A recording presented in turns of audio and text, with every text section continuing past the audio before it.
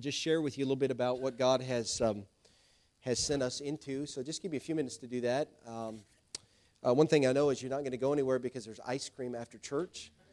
And so is this a good place for this to be? All right. So let me just share a few things about the journey of the last few years. I want to be brief in that part and maybe give you an opportunity if you have some questions after church tonight to ask those questions.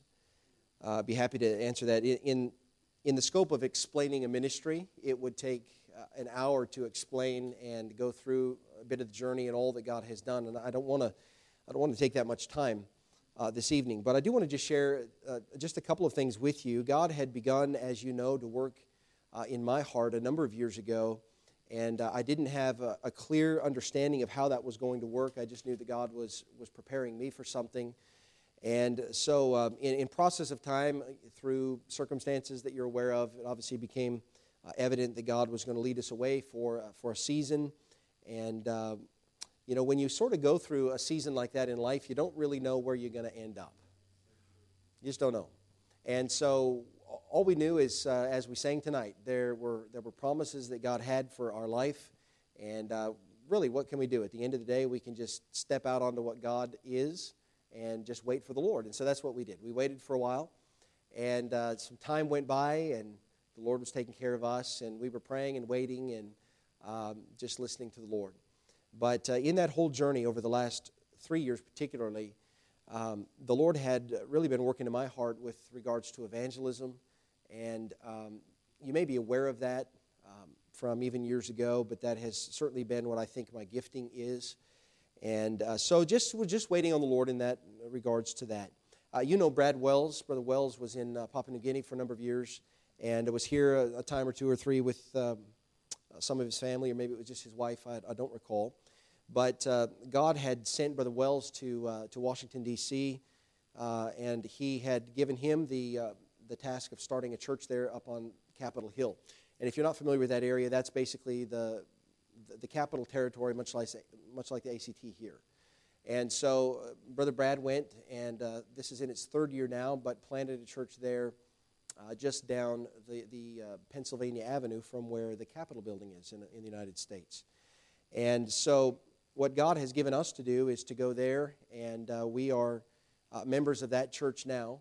They're on Capitol Hill, and we are sent in to preach the gospel into particularly the military that's there, and into the legislators that are there, and try to reach them with the gospel. So it's a different type of mission field. I had originally surrendered to Africa, and I'm not sure whether that would have been an easier mission field than politicians, but I do know this. In all seriousness, I do know that God has a desire for those in authority to hear the gospel and be born again. And when we read the Bible and we see we have a command to pray for those that are in authority, 1 Timothy chapter 2, you're familiar with that, right? And we ought to, brethren, we ought to pray for them, and it's not just so that we get the benefit of living a quiet and peaceable life.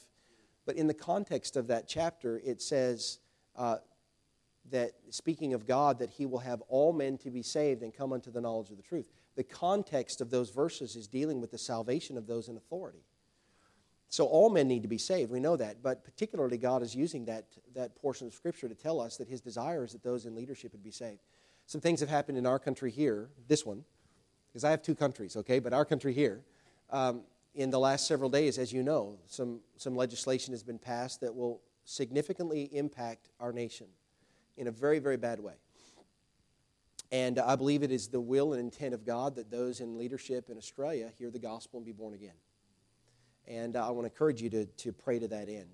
And so anyway, whether they are saved or lost, they must hear the gospel. That's the point. And so it's what the missions team did, up in the Outback. It's what other missionaries are doing. It's what we're doing as well. It's just in that particular field. So what we're doing now is we've got some of these cards. I don't know. Do we have any of these in the back there? I've got a few more. I charge $1.50, all right, for these cards. But they'll be in the back, and we'll make sure that there's plenty for the church. We want you to pray for us. When we went on deputation the first time years ago to come to Australia, we I thought that deputation was a fundraising mechanism. I don't know if you thought that, but that's what I thought. Okay, I've got to raise the funds to get where I'm supposed to go. But on the other side of this journey, we're back to raising support again. That's what we're doing now. And I realize more than ever now that God is not the least bit concerned about finances. Do you understand? He's not bothered by finances. He owns the ground, the dirt, the gold. He owns it all. What God wants is us to pray. And He already gave us a command to pray that God would send laborers into the harvest. Paul, when he was talking to the churches about his ministry, he said, brethren, pray for us. What Paul was looking for was an open door. And he knew that God is the only one that can open a door. So when you pray for our family, in the context of ministry, will you just please pray that God would open doors for us? Because really that's what we need. If we're going to be effective, however you want to define effective, if we're going to be effective in the ministry, it's only going to be because God opens doors for us to be that way. And so we're glad that we have an opportunity to serve the Lord. We are. And glad that we have an opportunity to have another step. And we really do pray that God would continue to connect our paths here in Australia. And so we think that the Lord will do that, but we're just waiting and trusting in the Lord as far as how all that plays out. So we are on our way to Washington, D.C. We'll be headed that direction, Lord willing, the 1st of February. And I'll try to get my wife and children sort of anchored down on that side of the country so they don't have to travel with me. And then I'll be on the road through the course of next year trying to raise financial support. So we really do need support and appreciate you praying that God would provide in that way for us. But what we have learned already is this, that God is faithful.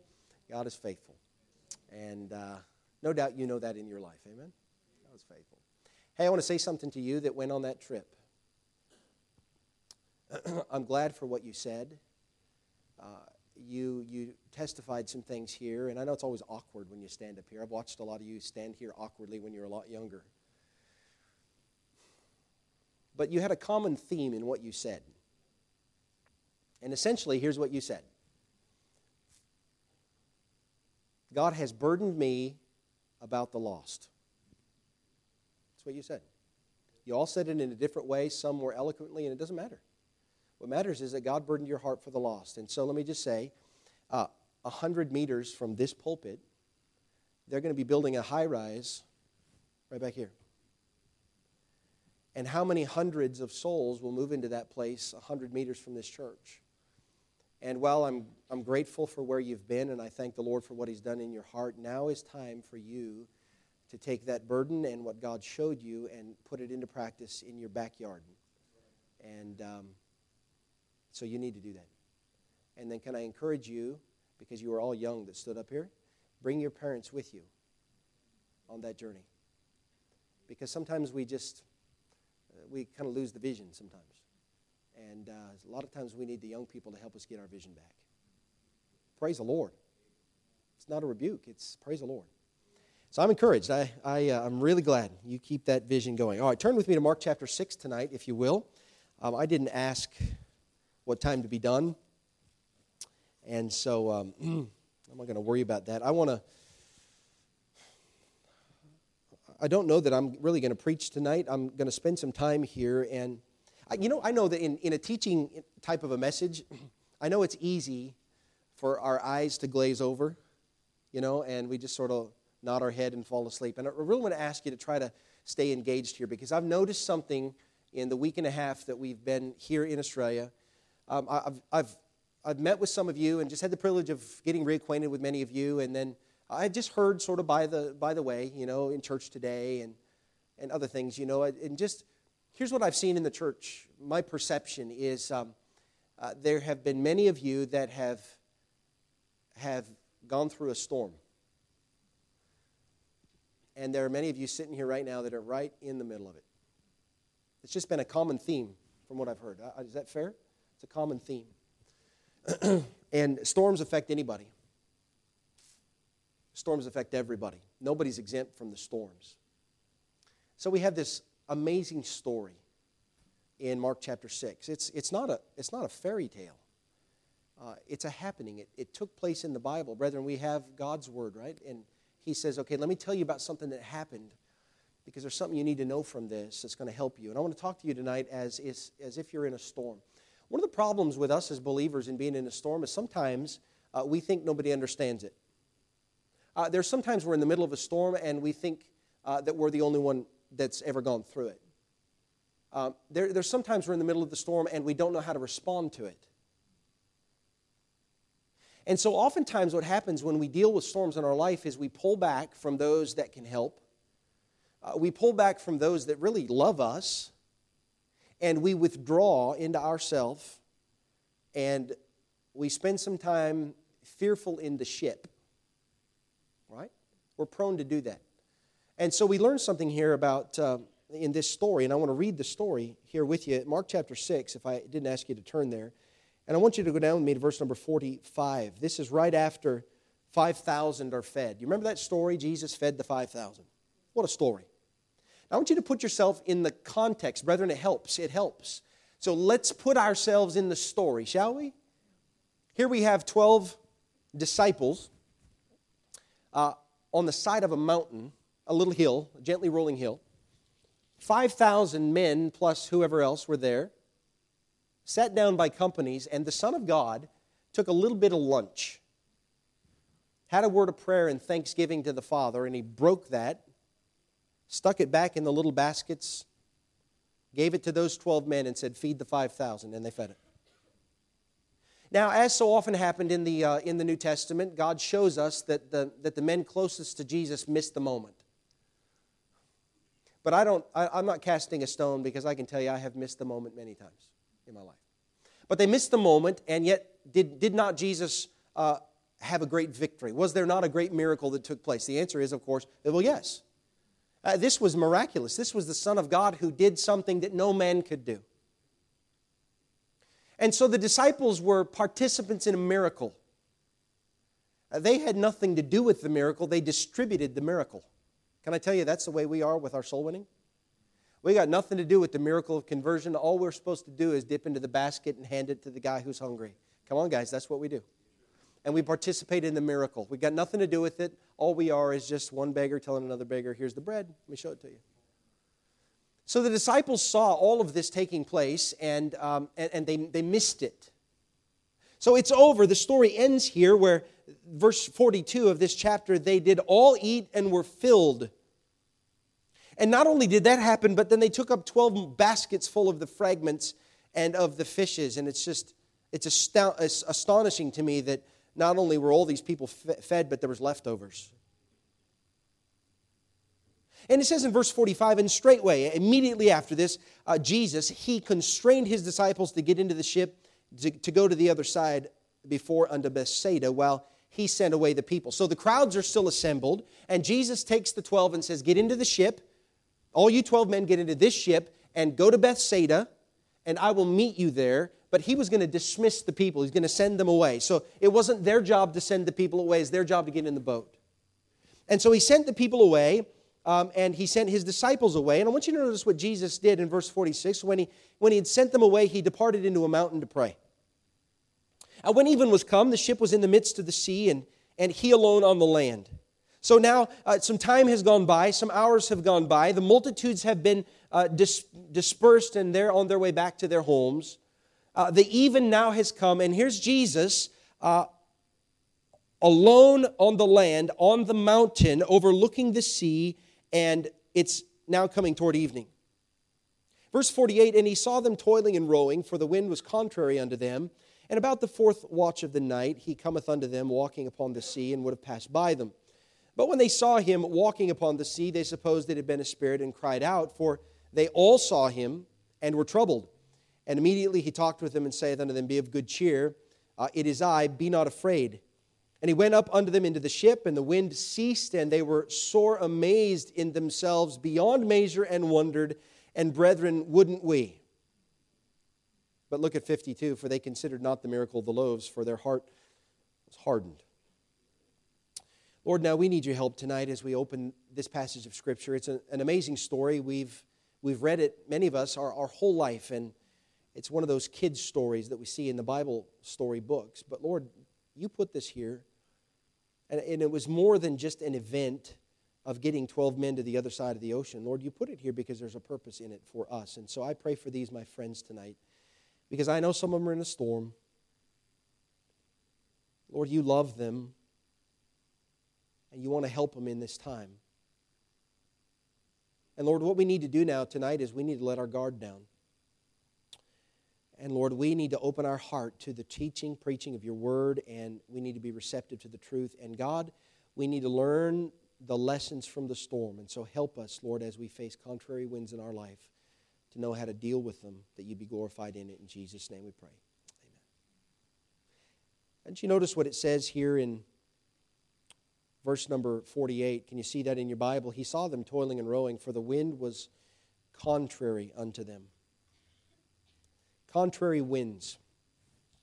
It would be rare in a group this size here tonight that there were not a fairly large percentage that are sitting here that are not dealing with a certain amount of hardship in your life. It'd be a rare thing. Oftentimes it's conflict that motivates us to go to church. I mean, conflict in our life. We're looking, we're searching, we're trying to find an answer, we're trying to get some help, and we go and we're seeking the Lord, and well, that's the way it ought to be. I want you to notice what had happened previously. We talk about the confidence that the disciples had. They had seen all of these things that Jesus had done. If you were to go back a little bit in the book of Mark, you'd find out that he healed the man that had that withered hand. Remember that? He'd cast out devils. They were sent to preach. They healed those that were sick. They cast out devils themselves, right? They had observed that Jesus had spoken the wind and waves into silence. He healed the woman with an issue of blood. He raised Jairus' daughter from the dead, and then to cap it off, he fed 5,000 people with a couple little pieces of fish.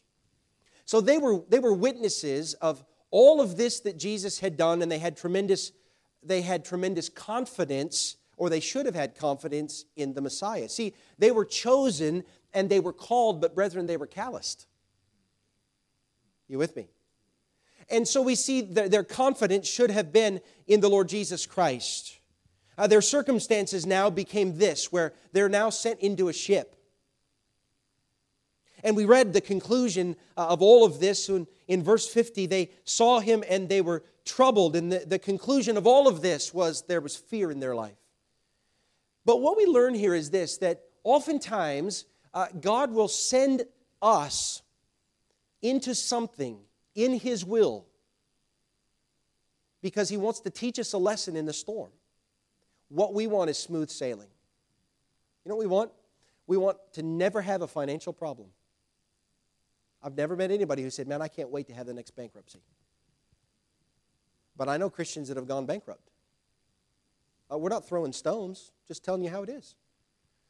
There's not a one of us that wanted a marriage breakup, and yet there's a lot of Christians that have had some serious marriage problems. It's not God's fault, by the way. We know that. We know that.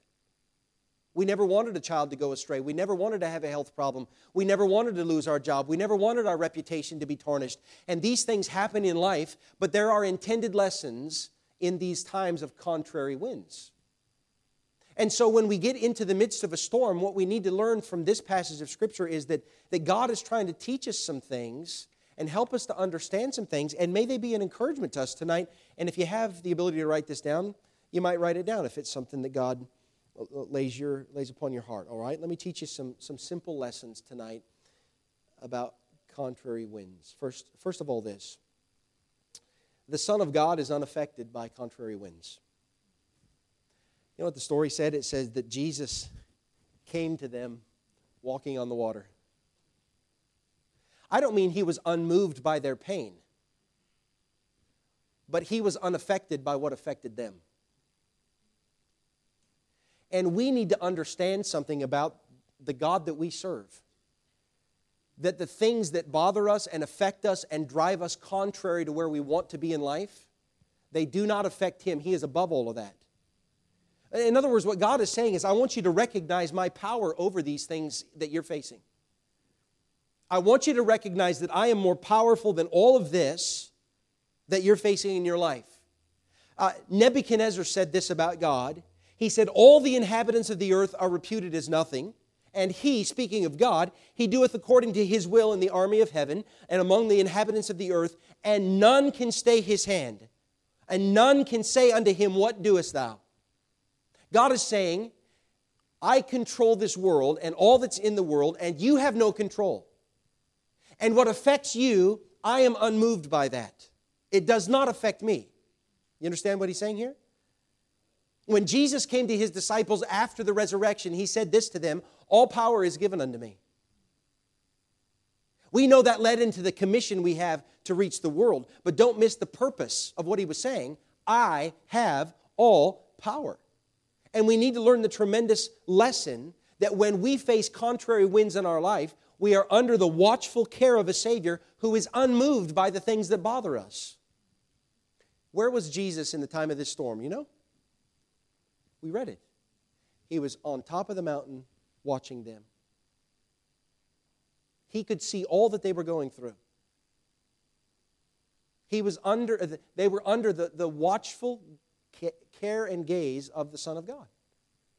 We need to be encouraged by that. To Jeremiah, God said this, Behold, I am the Lord God, the God of all flesh. Is there anything too hard for me? To Mary, the angel said, For with God nothing shall be impossible. To Abraham, God said, Is anything too hard for the Lord? To the disciples, the Lord Jesus Christ said, With men this is impossible, but with God all things are possible. You see, in theology, we call this omnipotence. We call this omnipotence, the all-powerful God. But in the practicality of the Christian life, what we're meant to do is fall to our knees as Thomas did and say, My Lord and my God. We're meant to say, God, I am moved and I am bothered and I am fearful in this thing, but I know that whatever the circumstances affecting my life, it does not affect you. You are above all. God wants us to know in times of storm, I'm not bothered by this. I'm over this. In other words, what he's saying is, you can trust me. I can handle this thing for you. But doesn't that really encapsulate what our struggle is when we're going through a hard time? Because what we're saying is, I'm struggling, and all of the things, all of the emotions that go with struggle, you know what some of those things are? There's anger, there's fear, there's bitterness, there's hatred, there's resentment, all of the things that come into our life because we struggle. What we're effectively doing is saying, God, you don't care, you don't see, you're unable, so I have to deal with this thing. And what God is saying is, no, I'm unaffected by what's affecting you, but I can see you go through it because he was on the mountain watching this whole thing.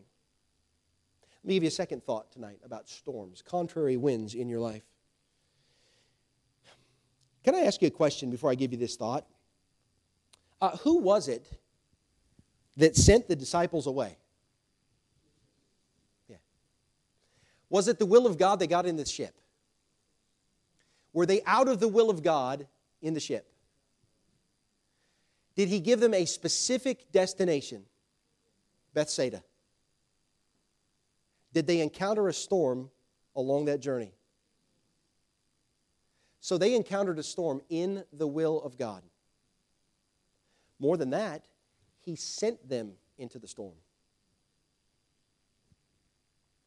So let me give you the thought then. With that in mind, here's the thought. God has no intention of changing our circumstances. What he wants to do is change our perspective in our circumstances. You say, I don't like my circumstances. They're unjust. They're unfair. You know what we do when we're faced with a storm? We are tempted to do this, brethren. We want to go to God with a list of all our accomplishments for him. God, I did this, and this, and I haven't done this, and this. I'm living right. I'm acting right. I'm winning souls to Christ. I'm faithful. I'm not out there smoking. I'm not out there partying with the friends. I'm living for God. And you sent this into my life? Yeah, I sure did. Because maybe your attitude and your perspective needs to be changed. He sent you the circumstances, and he's watching our perspective in the circumstances. What our first reaction really is in times of a storm, and we see this all through Scripture. Here's what we want to do. We want to run away. Man, this hurts. I want to run. David said this, "Oh, that I had wings like a dove, I'd fly away." I want to run away from this. It hurts too much. I can't deal with this. I can't deal with the hurt. I can't deal with the humiliation. I don't even know how to deal with my own heart in this thing. I'm struggling. I'm afraid. Come on, you can relate to this, right? I want to run. I'm going to pack my bags. I'm out.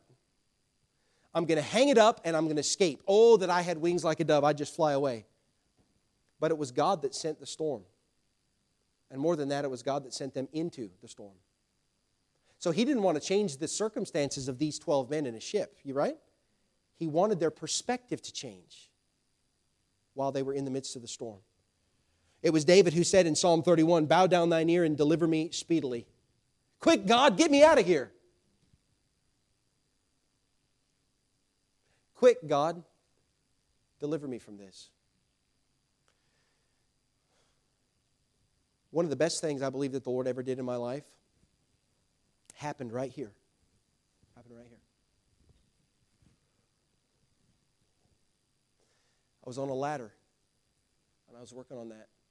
But it was before this one. We had something else up there. I don't remember. And that's way up there. And I was on this ladder, and I was trying to work on the wiring and just, stuff like that. And as Brother Roger knows, I'm not an electrician or a builder or anything. I'm up there on the ladder. And I've been up there for a long time, and I was reaching up there, and I was doing all this stuff with my hands over my head, and I just felt a little, that's all I felt, just a little, right here. There was no big bang. I didn't fall off the ladder. I don't have a great story to tell. It was like God reached down and went, touch me right here. And I was injured. And from that moment till today, I have been weak. Weaker than I have ever been.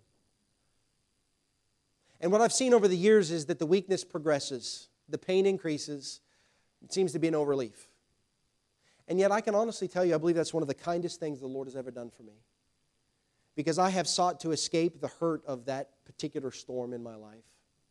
And I have felt how much it has limited me, and I have believed that I could do so much more, and I could be so much more, and all those things that I've tried to escape the storm. Instead of realizing it might have been the kindness of God. It wasn't that He wanted to take it away from me. He wanted my perspective to change. I don't know what your storm is tonight, but you're probably in one.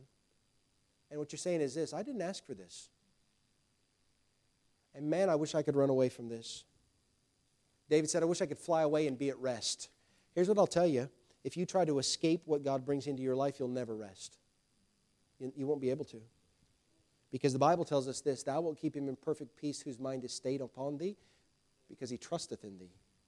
You want the rest? It's got to come with the trust. You understand? You're not going to trust God if you're not in the middle of a storm.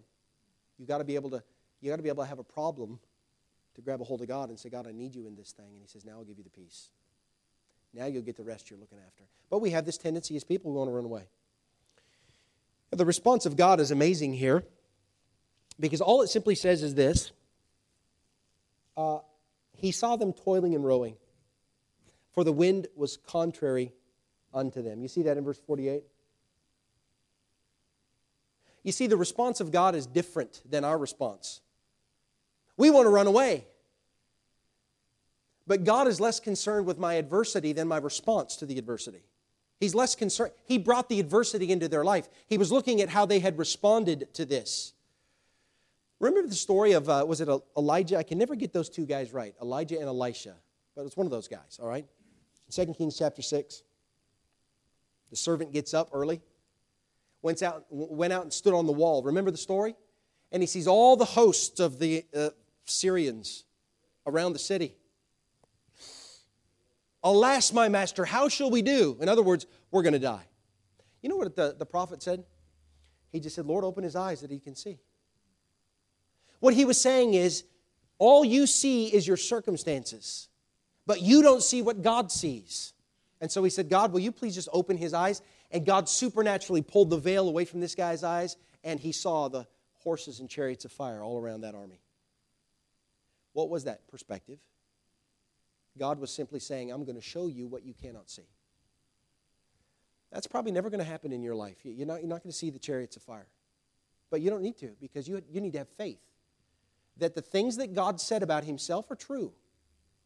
Brethren, that's called faith. Faith is not blind. It's not stepping out into the unknown. Faith is rooted in God. It's rooted in the promise of God. And when we know what God has promised, then we have faith that what He said He would do, He would in fact do. And we stand on those promises. That's what faith is. We're stepping out onto what God said. And then what we do is we have the right perspective that what God is doing in my life is actually good, and He's above all of this. And what He's looking at is my response to this to be a response of faith and not fear. Faith and not fear. Now, I want you to look in this chapter 6. This is an amazing thought. Verse 48. He sees them toiling and rowing, for the wind was contrary unto them, and about the fourth watch of the night. That's a long time from when they started. About the fourth watch of the night, He cometh unto them walking upon the sea. And do you see this? And He would have passed by them. I think it's very interesting to see the intent of the Lord Jesus Christ. It says, and He would have passed by them. Now, the language of Scripture is always right. Can I get an amen to that? It's always right. So here's what it says. We're just going to believe what it says. Jesus said, I want you to go to Bethsaida. Get in that boat and go. They obeyed. They got in the boat and they went out. It was smooth sailing. Everything was great for a while. And then pretty soon the wind kicked up. And now no longer is it smooth sailing. As a matter of fact, the direction they're trying to go, they cannot go there. God said, go here. And they literally cannot get where they were supposed to go. And they're toiling and rowing. That means intense effort and labor, because the wind is pushing them the opposite direction of where the Lord Jesus Christ sent them. That's the fact, right? And then Jesus waited a long time while they labored. And they got nowhere. I've never been in a boat with 11 other men with oars, but I can imagine how hard it would be to all be pulling together in the same direction, especially in a storm. So in my mind, I just picture this boat, these 12 guys, no life jackets, robes. I don't know, maybe they didn't have robes, but I see that in my mind. I see oars going everywhere, and I see the boat just spinning around in the waves, and they're going nowhere. And then about the fourth watch of the night, the Bible says that Jesus came out to them walking on the sea, and here's the boat, and here's the struggle, and it said He would have passed by them. Does that not strike you as odd? The intent of Jesus was never to go to the boat. He was going to pass by. I wonder why that is. Let's put ourselves in the storm for a minute. So here we are in a great trial of our life. Brother Andrew, you're in a trial right now. You're here because you're in a trial. So here we are in a great trial of our life, and God has sent this into our life. And we didn't ask for it, we didn't want it, we were obeying God, and we hit the storm. And the wind is blowing us the wrong direction, and we're pulling our hair out saying, God, I don't know why, I don't know what I've done wrong, maybe I've missed it, maybe I've made a mistake, maybe you're angry with me, I don't know what the circumstances are, but I want to run away, I'm scared, I'm afraid, I'm frustrated, I'm bitter, I'm whatever, fill in the blank in your life. And just when it seems hopeless in your life, here's the Son of God. But He doesn't say anything, and He doesn't stop by. He just walks past you when you're struggling. Now, I want you to think about why the Lord Jesus Christ would do that. Because it's here for a reason. I believe that He's trying to teach us a lesson here in adversity. You see, Jesus was going to look and see what they would do. There's a response here that they're going to have. It's either going to be faith or fear. So you put yourself in the storm that you're dealing with right now, and what they needed to do is simply see this. Now listen, don't miss this. All that they needed was to see His mastery over what hindered them. He didn't need to say anything. He didn't need to change anything. If they responded in faith, they would have looked at Him and they would have said, oh, He's the master of the waves. They would have said, oh, okay, boys, put your backs to it and let's row. He didn't need to say anything, brethren. They needed to see Him. And in seeing Him in His mastery, do you not think their perspective would change? He would have passed by. I don't want the Lord to look at my life and say, Tom, I brought you into some storms in your life, and all you ever did was fail. I don't want the Lord to say to me, and I don't believe that He would condemn me and beat me over the head. I don't think He would do that. I don't want to face the Lord and find out that He sent this and this and this into my life, and all I did was complain, and all I did was pack my bags and run away and take my ball and go home and complain and blame other people, instead of looking at myself and saying, God, what are you trying to teach me here? And this hurts, and it's beyond me, and I'm grieving in this thing. But maybe all I'm supposed to do in this thing is see that you have mastery over this thing that's mastering me. Can you not see, brethren, God wants to change your perspective? Do we have a right to complain? We don't have a right to complain. And it hurts.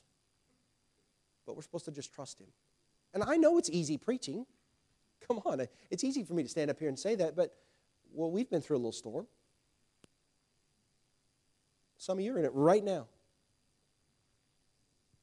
And God's not looking for us to have to say anything to Him. He just wants us to look at Him. Remember, with the feeding of this multitude, everybody comes, and Jesus said to Philip, hey, we need to get some bread for these people. Philip said, where in the world are we going to get that much bread? Well, you got, 200 pennyworth or whatever it was. That's not even enough to feed all these people. But it says that Jesus said this to Philip to prove him, for He knew Himself what He would do. Jesus sent this into your life to prove you, for He knows what He's going to do. He has a way for you to be able to deal with this storm, and He's already said to Paul, in Paul's storm, Paul, my grace is sufficient for you. What Paul's response to the storm was, you know the verse. He says, most gladly, therefore, will I glory in my infirmities, that the power of Christ may rest upon me. Paul had the right response to a storm, but many of us, and oftentimes me, want to run away. I've had some storms in ministry, and they hurt. What you find in ministry, brethren, is oftentimes that not often, no, sometimes. Sometimes when you love, you get hurt. It happens sometimes. Sometimes there's a storm that comes into your life, and I know what it's like to feel like I want to run away. I know what it hurts like. Now we've been through a physical storm, and I know what that feels like. It hurts.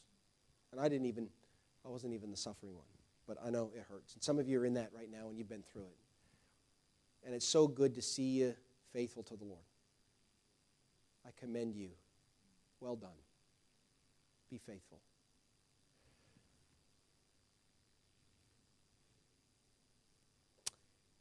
It just says he would have passed by. He didn't say anything. You see, there's a deliberate silence of God.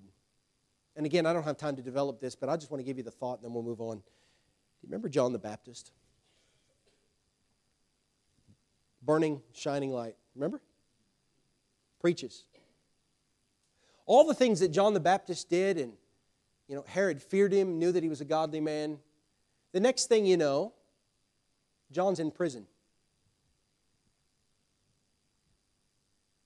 And Jesus departs and leaves. He never shows up. He doesn't go visit John. He doesn't send his disciples. He leaves. And here we have the deliberate silence of God. It's a pattern with the Lord. You see, John had already been visited by the Lord and knew what his job was. He already knew. Nothing else needed to be done. Brethren, we already know what God expects us to know. Here it is. We don't need anything else. We need to trust what God said. He doesn't need to say anything else. You follow what I'm saying? That's a great truth, but we don't have time to really get into that. So here's the intent of God here, a lesson to be learned in the storm. We need to look beyond our circumstances and see Him for who He is. See Him for who He is. And maybe all you have to do is get on your knees tonight, and though the tears may flow, you just say, Lord, I acknowledge You for who You are. You're bigger than all this stuff that's affected my life. And I can't see the end of it, and I'm still in the ship, and the winds are still here. But Lord, I see you walking on the water, and I see you for what you are. You're bigger than all of this. And now my perspective's changed because I can see you. All right, it's a thought. It's a good thought. I want you to look at the next thought here. We're in Mark chapter 6.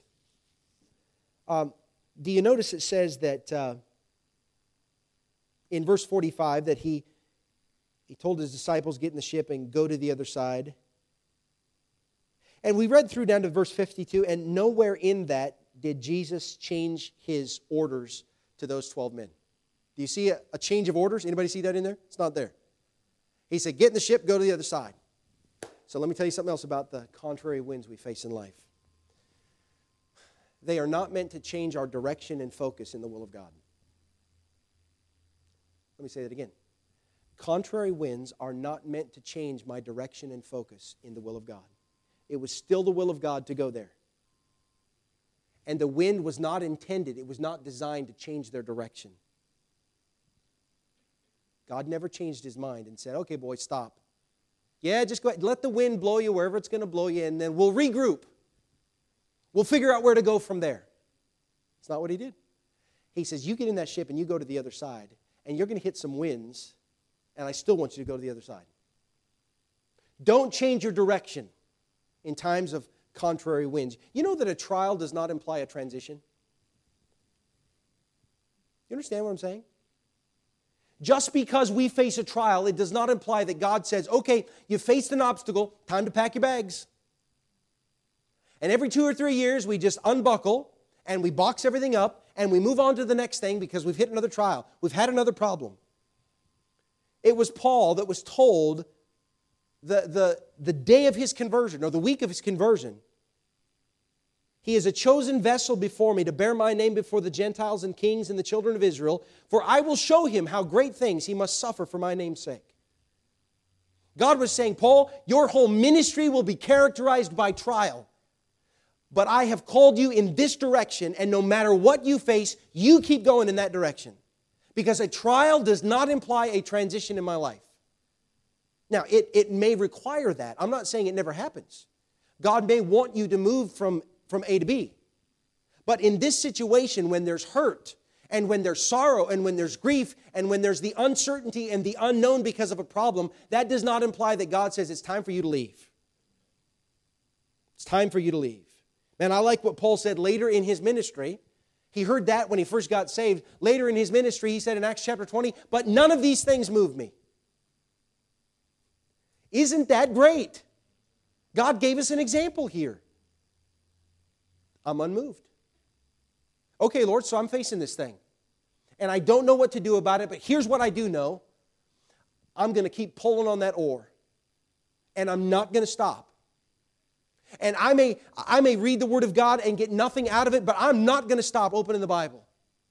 And I might get on my knees and the words don't come. And I feel like the heaven is like brass and nothing's getting through and you're not even there, but I'm not going to stop praying. And God, I may go to church and I feel like nobody loves me and I'm not getting anything out of the preaching, but God, I know it's not your fault. I know the problem is with me, so I'm going to still go to church and fellowship with God's people. And I'm going to still put one foot forward and I'm not going to stop. I'm not going to get into a transition in my life just because there's a time of sorrow. I'm unmoved. Just give it some time, brethren. Just give it some time and let God's grace work in your life, and then things will get sweet again. And you'll taste and see that the Lord is good again. You will. Call it a season of life. It wasn't just a clever title that some preacher made up about 6 years ago. Solomon talked about it in the book of Ecclesiastes. To everything there's a season. Time for everything under heaven. Right? A time to be born, a time to die. You know all that. It's a season. It will come again. You'll hear from the Lord again.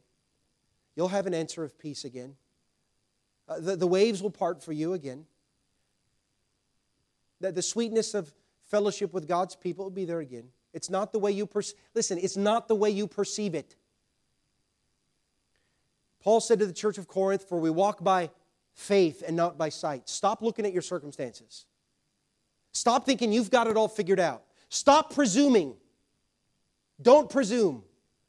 You cannot see We cannot see, but God can see. He can see it all. A trial doesn't imply transition. See, we can't presume that a surrender to the will of God plus an abiding love for Jesus Christ equals a life that's free of sorrow. You can be surrendered and love Jesus Christ and hit the wall. You can do that. Contrary winds, all right? Those hardships that we have in life, they're woven into the fabric of our life, and they're instruments of growth. God says, I want you to grow in this. You know, see, what we don't understand is the disciples had already said to the Lord earlier, here's what they said, Lord, increase our faith. You ever said that to the Lord? Praise the Lord. They didn't know what they were asking. He says, yeah, no worries, I'll do that for you.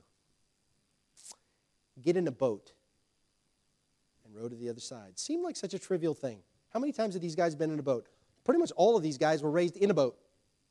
They might have been born in a boat. You ever heard that expression, were you born in a barn? Some of these guys were probably born in a boat. This was just an ordinary day for these guys. But they'd already said, Lord, increase our faith. And the Lord said, yeah, I'll increase your faith. Here's some hardship for you. It's an instrument of growth in my life. You know why God brought this thing into your life? Because He wants you to grow. He wants us to be better. He wants us to be more like Him.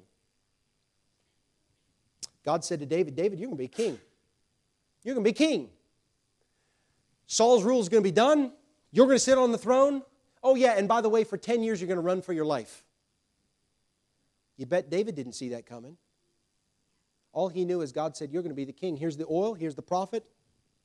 Here we go. I killed the giant and I ran for my life. Right? That's what happens. Joseph. Hey, listen, your dad and family are going to bow to you. Yeah, no worries. Hey, guys, I had a dream. You know the story of Joseph? I just had this amazing dream. He goes from the pit to Potiphar's house, to the prison, to the palace. What a journey that was. Joseph didn't see that coming. Brethren, if you're facing contrary winds tonight, please do not allow them to change your focus from the will of God for your life. Don't change your course. The will of God is not affected by contrary winds. We're almost done tonight. Let me give you another thought here.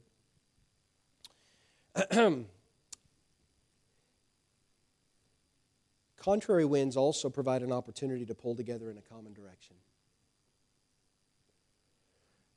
There's nothing quite like a good storm to strengthen a church. Hey, we don't really think that way, do we? Sometimes God will bring a storm into a church because people need to be unified. Because there's a fracturing of unity. Everybody's got agendas and things going different directions. God just brings a trial, and it's meant to galvanize the church to pull together in a common direction. God will do that in a marriage. When a husband and wife are not where they ought to be with one another. And there's a lot of things we could say about that. You know, God gives us some warnings in marriage, doesn't He? About husbands and honoring that wife, because your prayers will be hindered if you're not dwelling with her the correct way biblically, right? But God will sometimes bring a storm into a marriage so that a husband and wife say, okay, you know what? We need to start pulling together in the same direction because we're going the wrong ways. God will do that in a church too. And so what a storm is, what I'm trying to do is I'm trying to paint a good picture now of this because sometimes we don't see it. But storms provide an opportunity for us to pull together in a common direction. Pull together. They're not meant to drive the church apart. This hardship, what it did was it synchronized their purpose that night. That was what the intent of God was. It's that way. Sometimes there's loss. Sometimes there's death or financial hardship or accusation. All of these things, and they're blowing contrary to the direction that we feel like the Lord wants us to go. And yet, what they are is meant to be a rallying cry for the church. Hey, listen, it's time to band together, and as I preached this morning, strive together for the faith of the gospel. Hey, listen, this is the way God wants us to go. Everything else is superfluous. Everybody get your oars and pull that direction. Let's go. And the church just moves forward because of a trial. So look at it as an opportunity to get back in sync with the program of the Lord. You know, maybe that storm in your marriage tonight is God providing an opportunity to pull you back in the same direction. What do you think about that? Have you noticed that the wind rarely blows the direction we're traveling? Or is it just me? It rarely blows. We talk about smooth sailing. Does that really ever happen in life? That happens on the movies. That's about it.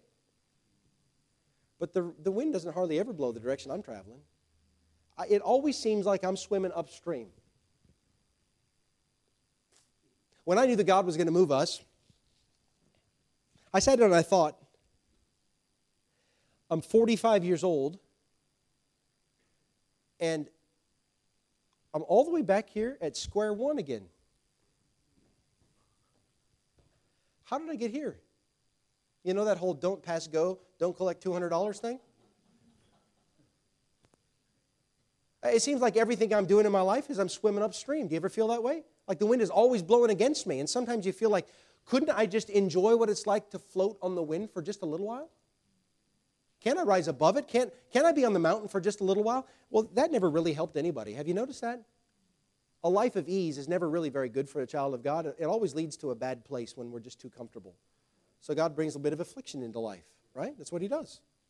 I know some of us don't like that, but it doesn't change the fact. How do we know it's fact? Because as far as I can tell from the time I see the Bible begin until the last part of it, every person that's faithful that we see in the Word of God, I can't think of a single one that didn't have an affliction. Which means God's trying to teach us something here. So the last thought then is this, and we'll be done. I told you it wasn't preaching as much as just some thoughts, but here it is. Sometimes, there is more value in rowing than in resting. Sometimes there's more value. You know, the Bible says in all labor there's profit, right? And sometimes in our lives, it's more valuable to us in our maturity and growth to be rowing than to be resting. And we like the rest and we don't like the row. Sometimes it's just more valuable. I'm not discounting the seasons of rest we need along the way, but there's times in life where God says, okay, now you need to get back in and row that boat. All I wanted to do tonight was encourage you, because some of you have said that I'm in a storm. And I want to ask you these questions that we've talked about tonight. Can you see Jesus is above the storm of your life? Can you see it? Because sometimes in a storm you can't, you know it intellectually, but you don't really see it when you're in the middle of it. And I'm here to tell you, He's above all of that stuff that affects you. He's bigger than all that. And what He wants is He wants your perspective to change. He's not going to change your circumstances. Stop asking Him to change it. What we need to be saying is, God, change me. You brought it, and it does hurt. But I can't control it. But what I can do is ask you to change me. God, help me to see what I can't see right now. Perspective. And God is looking at our response. Is it going to be faith or is it going to be fear? He doesn't really need to say a whole lot more. He already said it here. He just said, I want you to read it and I want you to believe it. And then I want you to put it into practice in your life. That's called faith. Just called faith. And then let me say lastly on this. My brethren, I speak to you as friends. You need to care about those here enough that you consider that they're in a storm. You need to know one another well enough that you can see that there's a storm so that you can fulfill what the Bible says, to bear one another's burdens and so fulfill the law of Christ. I've known a lot of you for a long time, and I know I don't see the heart, but I see the countenance. And your countenance witnesses to me that some of you are in the middle of something right here. You're in it. And brethren, if I can see it, should not you be able to see it in others? And we need to be looking at one another. We're not the police. We're not policing each other's lives, but in care and concern and love, we're looking at each other and saying, I can see you're in a storm. What can I do to help you bear that burden?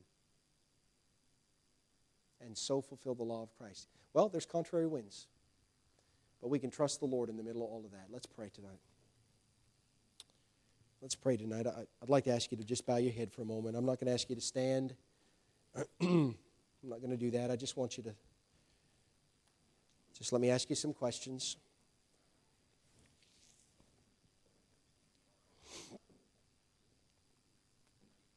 First of all, this, do you realize that Jesus is above all of those things that trouble you? Do you see that? And I want to ask you this. How's your attitude and perspective in the middle of the trial that you're in tonight? Maybe what you need to do is, maybe the Lord is just burdening your heart and say, this is you now. You need to get your attitude and perspective right. I brought this thing because I'm trying to make you better, and you're fighting me because your attitude stinks. And maybe that's you tonight, and you just raise your hand and say, hey, that's me. I know that's me. My perspective is wrong. Thank you. Hands straight up. Anybody else? That's me. My attitude stinks. All right. And God just wants our perspective to change. Okay? What you need, those of you that raise your hand, what you need to do is you just need to see Jesus in it.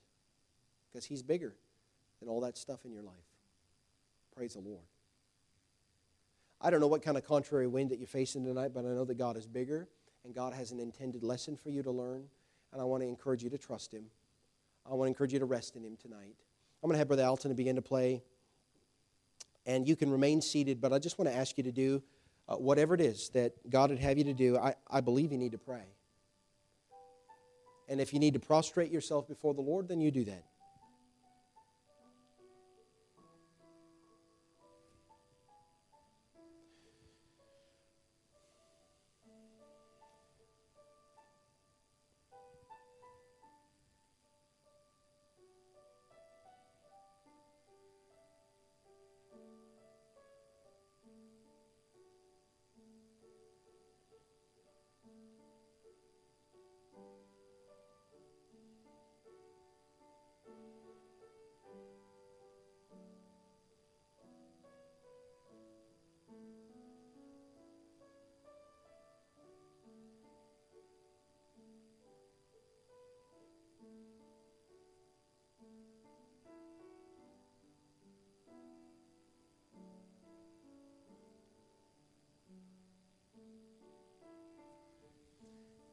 These storms were not the result of sin. Nobody made a mistake. It just gave them an opportunity to pull together. It wasn't meant to change their direction. It wasn't time to pack their bags and say, I'm searching for greener pastures. It was just time for them to see Jesus. May we learn that lesson tonight.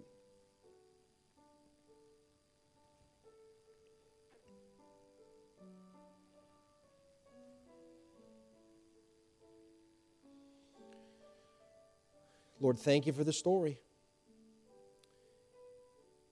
And thank you, Lord, that the whole theme of the story is Jesus. You saw them in that boat. You knew every wave that was affecting them. You walked by them. And then, Lord, in your long suffering and in your mercy, when they cried out in fear, you just stepped in the boat with them and said, all right, let's take care of this. And I'm so grateful that you do that for us. And so, Lord, I pray that those that are experiencing some storms and some different problems and contrary winds in their life, in their marriage and family and ministry, that they'd see Jesus in it. And they'd realize that it's not meant to drive the brethren apart, but to cause them to pull together in a common direction and just keep going forward. Help the church. These are your people. Help us, Lord. We need it. We need you. Thank you for the great and simple truths we've seen here. May you be glorified in what we do and how we do it from this day forward. We pray for Jesus' sake alone. Amen.